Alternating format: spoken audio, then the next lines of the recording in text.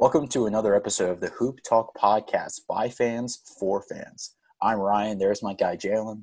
What's up, everybody? This podcast is where we discuss all things basketball, so expect a lot of hot takes, debates, and a true display of basketball knowledge. Let's get right into it. Our topic is the teams with the highest wasted potential, and we're starting with the 2003-2004 Los Angeles Lakers. Jalen, on a team where there were four All-Stars, all averaging 20 points a game. What happened with this team? Well, let's start with the names that they have. I mean, Gary Payton, Shaq, Kobe, Derek Fisher, which is a slept-on guard in this league, Karl Malone, Horace Grant, who was once a part of the Chicago Bulls in terms of their championship runs. They had some names on this team that, honestly, I just feel like, how don't they win the chip? I mean, how don't they win the chip? I mean, we're talking about a 35-year-old Gary Payton, but we're talking about the glove. Either way, we're talking about the glove. So we're talking about a dynamic scoring guard in Kobe Bryant mixed with a guy like Gary Payton, which allows both of them to play pretty aggressively on the defensive end. Same thing with Derek Fisher, a guy like Shaquille O'Neal, and then to have, yes, again, I understand, Karl Malone, 40 years old, but it's Karl Malone, one of the most dynamic big men in terms of scoring the ball as it is. And we don't even need to really rant about Shaq because we already know where he stands in terms of basketball history as a big man. So I just think that when you look at all the notable names that they have, like I said before, it's like, how don't they win the chip? But my question to you would be, do you think that this had a lot more to do about the team not gelling as a cohesive unit, or does it have a lot to do with the fact that they caught all of these big names at the back end of their career for the most part? I think it's a mixture of both. Kobe, Shaq, Gary Payton, and Karl Malone were four All-Stars, all coming off of 20-point-a-game seasons. If you think about how this team really struggled, it was mainly because Karl Malone was injured. This team really wasn't able to gel with him off the floor, and it was mainly because of age. And also, not to mention, that 2003-2004 season was the first season where Karl Malone was hurt. And he was battling through injuries, and Gary Payton himself really said that there was something missing on the floor with a guy like Karl Malone, a veteran leadership that I guess the team really never had before. I just think that this team had the talent, but their only opponent was themselves. I mean, Gary Payton and Karl Malone's numbers dropped that season. Malone, like I said, was injured, and the Lakers really struggled, considering that Karl Malone at age 39 is the third scoring option on the 2003-2004 Lakers. If you think about other issues, the Kobe and Shaq beef was definitely something that was highlighted throughout the season, considering that Shaq wanted the max contract, but the Lakers weren't giving him one. Not to mention that Rick Fox was getting up there in age, and he was also injured most of the time, and Derek Fisher wasn't happy about being on the bench, considering Gary Payton basically took his starting job. And like I said earlier, Malone being injured just caused a true lack of leadership on the floor. Jalen, why do you think the Lakers lost in 5 to the Pistons? I think the difference between the two teams is that the Pistons knew what their role was. Yes, Chauncey Billups was a big shot, but he was also the orchestrator for that team. I mean, when you really think about that squad, they had a lot of bring your lunch pail to work every single day type of players, and they just knew what their role was. Rasheed Wallace was supposed to be a 4 that played defense and got put back baskets.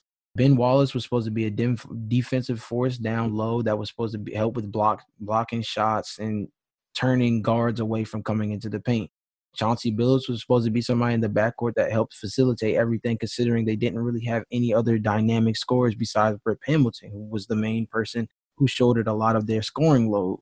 They had a team that cohesively, under Larry Brown, was put together to play team basketball. This team in the Lakers looks like if you put together like an old school like 2K throwback team, but then you like turn the time machine off and just drop them in there from wherever they stood at that time, which Gary Payton, 35 years old, Shaquille O'Neal, 31 years old, Derek Fisher, still right before 30 years old in terms of being 29, Karl Malone, who was 40, Horace Grant, who was 38, like you said before, with Rick Fox as well, who was 34.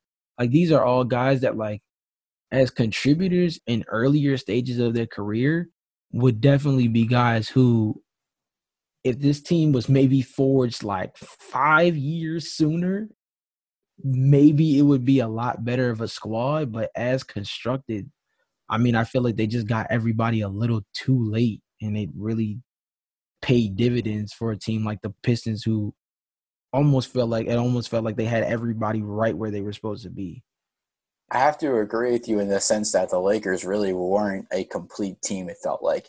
Detroit basically walked in as the underdog and just had a demolition derby against this Lakers team who definitely should not have lost in 5 games. If you think about shot selection on the part of Kobe Bryant, I mean, he was really struggling in the series, only shooting below 40%. Shaq was getting constantly fouled in this series, and I thought he was handled well by Ben Wallace and then Eldon Campbell coming off the bench. Karl Malone, the injuries just continued with him, and he was limited, and the Lakers really didn't have anyone to step up and take his place on the floor. Luke Walton was just a rookie. He was really too young to kind of step into a position where Karl Malone was in. And then Horace Grant and Rick Fox were just getting up there in age. Almost forgot that Horace Grant was even on this team still. Gary Payton kind of fell off as a defender. I really didn't think he was the glove in this series. He was just a guard. He really kind of struggled in this series. And then when you think about how Derek Fisher and Kareem Rush were shooting below 40% in the series, this was a Pistons team that kind of proved, in the case of like how football or how in the NFL they say defense wins championships. I think defense won the Pistons a championship. Transitioning to our next team with the highest wasted potential, we're going to be talking about the 2011-2012 Oklahoma City Thunder. So this was a team with 3 future MVPs and a young supporting cast with Serge Ibaka and Thabo Sefolosha coming off the bench. Jalen, how do you feel about this team and where they were at? So I think we have to go back to the part where you said that they had 3 future MVPs on the team. And I think the main thing about that is that, yes, they didn't have like a fully fledged Harden the way we see him now, but we understood that James Harden was a dynamic guard for that team that could start or come off the bench and run the second unit and do it well.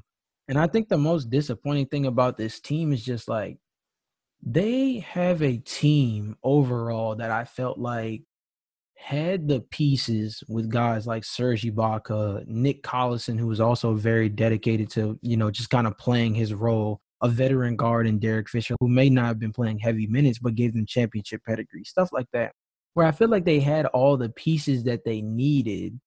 But their issue, I feel like, actually has less to do with their players and more to do with their coaches. And I feel the same way because as an OKC fan who is also a fan of the Wizards, me and Scott Brooks are not best friends all that much. And I truly feel like he's one of those coaches that has gotten a lot of his name from being attached to star players. Kevin Durant, Russell Westbrook, James Harden, Bradley Beal, John Wall. These are guys who they kind of make your job a little easy as a coach when it's talking about putting the ball in the basket at an efficient rate, running an offense, stat padding, any of those positions that you need a player to be able to fill for your squad. All 5 of those players definitely can handle that. So I think the thing about it was they had all the talent and skill, even in that series, to beat the Heat. I just think they got outcoached by a guy, Eric Spoelstra, who still kind of was sneaking up on people in terms of where he stood as a coach. I mean, even his own team at one point wasn't so sure about how much faith they had in a guy who used to be, the old video intern guy before, becoming the coach. So, I mean, I just really think that this is one of those teams that had all the talent in the world and just didn't have the type of coach to put them in the right position. My question to you would be, am I crazy here to think that Scott Brooks is more to blame, or is there some dynamic on the team that you feel has more to do with why they just didn't live up to all the hype? I think it was because of their youth. I mean, this team was very young outside of 4 players who were 30. It's just crazy to think that KD, Russ, and Harden were all phenomenal that season. And not to mention that Serge Ibaka was developing into a great defender. They were able to score a lot. They had a lot of explosive scorers with KD and Harden and Russ, and they were able to be second in the league in offensive rating. This was a young team, however, and I think that because of how young this team was, they really didn't have that veteran leadership. I mean, they had Kendrick Perkins, they had Derek Fisher, who had been in the league for 15 years. He was on those teams with the Lakers where they were thriving off of his play on the floor.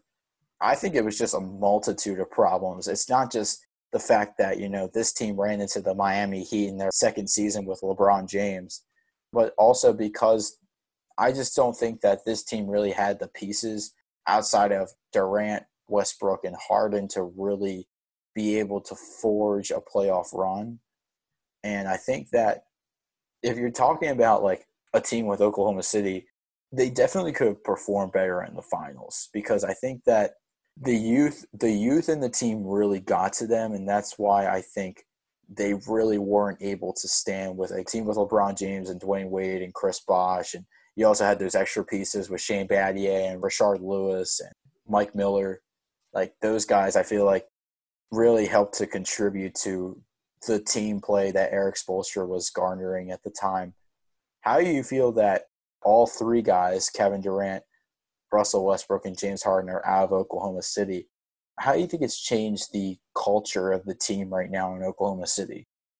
Ironically enough, I feel like it hasn't changed their culture all that much. I feel like they're a team that's always been built off the draft. All three of those players are products of the draft. There was no signing, there was no trading, there was no intermediate transactions to be able to sign or pick up one of these players in free agency. They were all drafted products. Just from seeing what Sam Presti has done coming into the season, getting damn near as many future picks as Danny Ainge has for Boston. I mean, he has a treasure trove of picks himself, and you can tell that he's trying to position the team for the long haul and trying to position himself as a GM to be able to select as many players as he can and try to hit gems in those drafts as much as he can.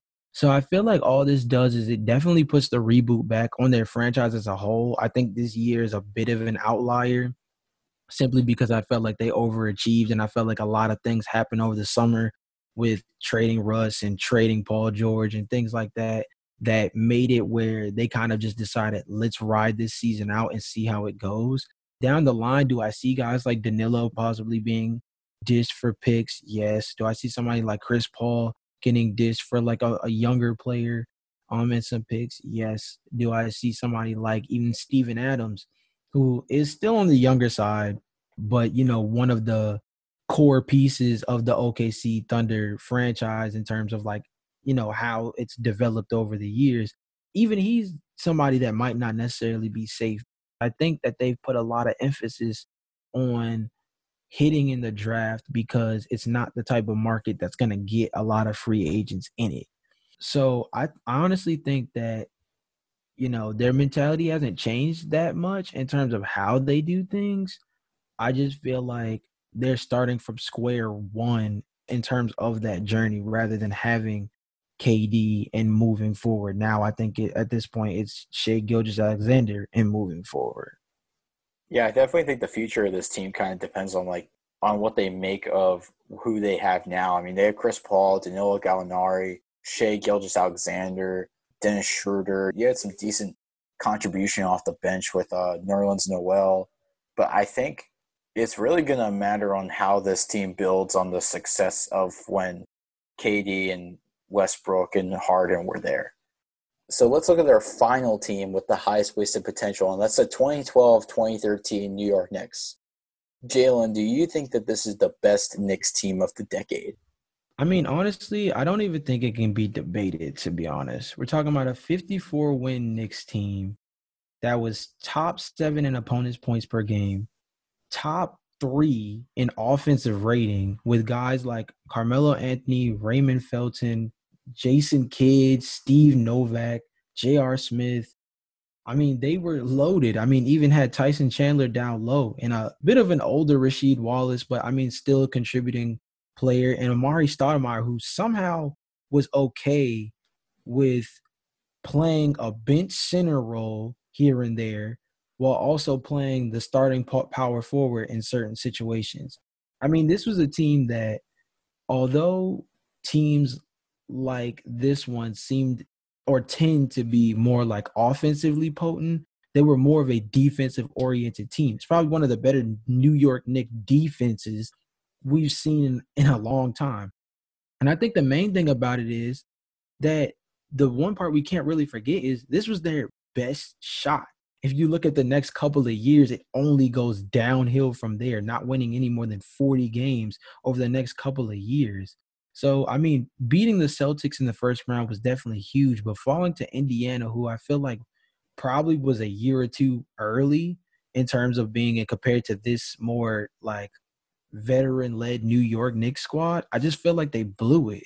My question to you in terms of the New York Knicks is less about them blowing it and more about what do you remember about this season that like is your biggest takeaway on how they even got where they got in the first place? Let me just start off by saying this team could have won the championship. What? I am telling you, this team could have won the championship. Think Oh about how man. well that they could score, third in offensive rating, and they could pass, which created a lot of spacing on the floor to give Carmelo and JR and Jason Kidd and Steve Novak the open looks that they wanted. Not to mention, when I tell you that Carmelo Anthony may have been robbed of the MVP, I think he may have been robbed from the MVP. He played, Whoa. this was maybe his best basketball season outside of his time in Denver. And in my estimation, I think he was pretty close to becoming the MVP when you're averaging 27 or 29 and 7 rebounds, shooting 45% from the field and 39% from beyond the arc. And then you have J.R. Smith coming off the bench, winning the Sixth Man of the Year award, averaging 18 a game, which is like starter numbers, but he was doing it coming off the bench. He had some problems with his shot selection here and there, but when he gambled, it paid off. Tyson Chandler, you talk about a huge pickup. Tyson Chandler was a phenomenal defender, and we kind of forget that he was – we also forget about his athleticism, despite being an old-school NBA center where he would bully you inside the paint, but he could also jump and get those alley-oops. Jason Kidd was the closest thing to what the Lakers had with Karl Malone. I thought he was a consistent shooter. He was a nice scoring option, but he was also a leader by example, and when he wasn't there, it kind of felt like the missing piece on the team. Raymond Felton, arguably his best season of his career. He averaged 14 and 5. And not to mention that they have a loaded, and when I mean loaded, this was a loaded bench outside of J.R. Smith. Steve Novak, underrated three-point sharpshooter for the Knicks, averaging 40% from the field and beyond the arc. Iman Shumpert, you talk about a young Iman Shumpert, who was a nice scoring option and a good defender as well. Unfortunately, this team ran into a very formidable front court duo of David West and Roy Hibbert. They also kind of struggled to stop Paul George. It's just that Eastern Conference semifinal series, it could have gone either way. I think if JR was playing his best basketball, fixing up his shot selection, I think it could have gone a lot differently. Carmelo definitely had a nice Eastern Conference semifinal series, but I feel like a lot of things kind of contributed to why the Knicks really weren't doing that well. I mean, the formidable front court with David West and Roy Hibbert, and then Paul George just becoming the superstar that we know he is today. Sir, I have a question for you before we Yes. continue this segment. Is there a New York Knicks jersey underneath that t-shirt, sir? No, I there just isn't. need to know. I'm telling you, this team could have won a championship. They had to go through the Pacers. which obviously was a tough task at that time. Then they would have to face the Miami Heat. I mean, I think they would have given Miami a nice run for their money. Wait a minute, wait a minute, Yes. wait a minute. We're talking about the same team The that lost to the 2012, Pacers, yes. who the Pacers went, what, 6 games with the Heat? I don't think they were ever well matched against the Heat. I just feel like that this team really was not. I don't think any team would have beaten the Heat at this time. But I think if I'm choosing a team to go to 7 with the Miami Heat, I would have to pick the New York Knicks. Last year it was the Pacers. I mean, I thought they were the clear favorite to possibly upset the Miami Heat. This year, I think New York kind of stacked up in becoming a great team, considering Tyson Chandler was a great rim protector. Carmelo was playing his best basketball. JR was was becoming a nice scoring option off the bench. I would say this is like a good mixture of old and young guys. You had like a good balanced team that you could work with, where even though Amari Stoudemire was injured, it really wasn't that much of a factor considering they had nice play from Tyson Chandler. They had nice play off the bench from Rasheed Wallace, like you said. I'm thinking this team could have, and I'm saying it could have gone to the finals.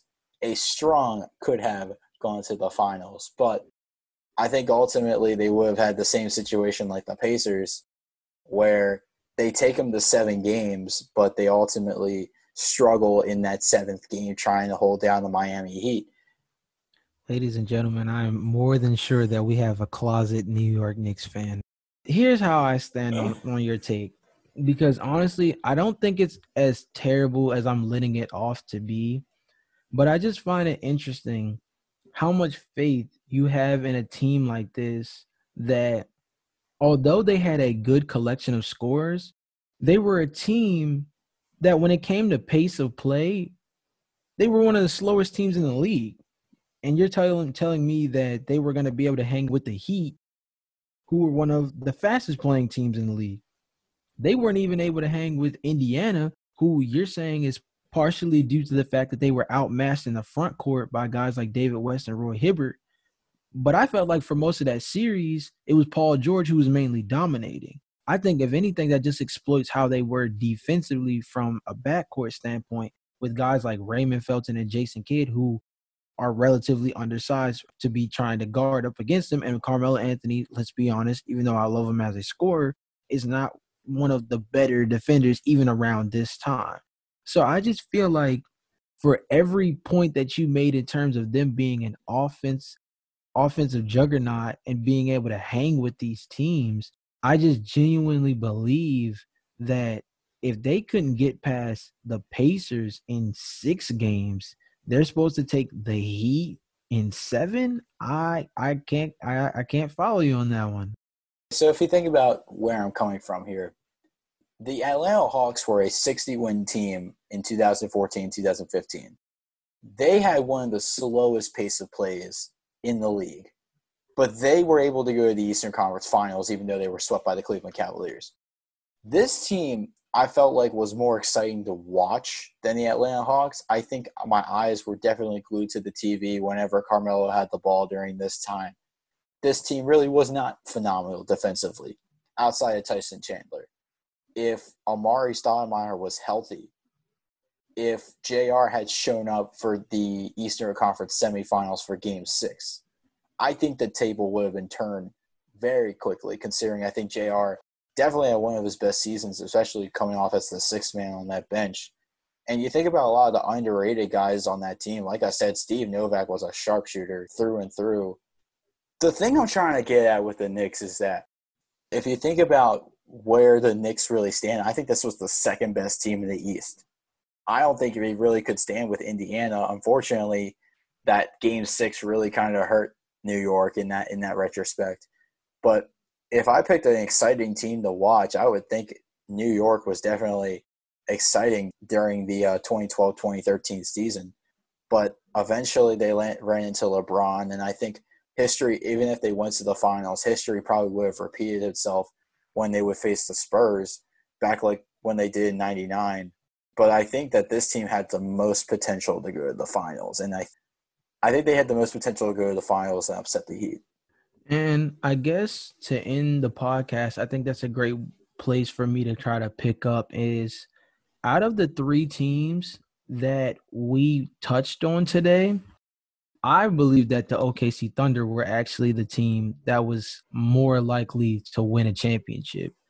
I think they had an overall better roster, to be honest with you. I would take Kevin Durant over What? Carmelo Anthony easily, even at their respective times.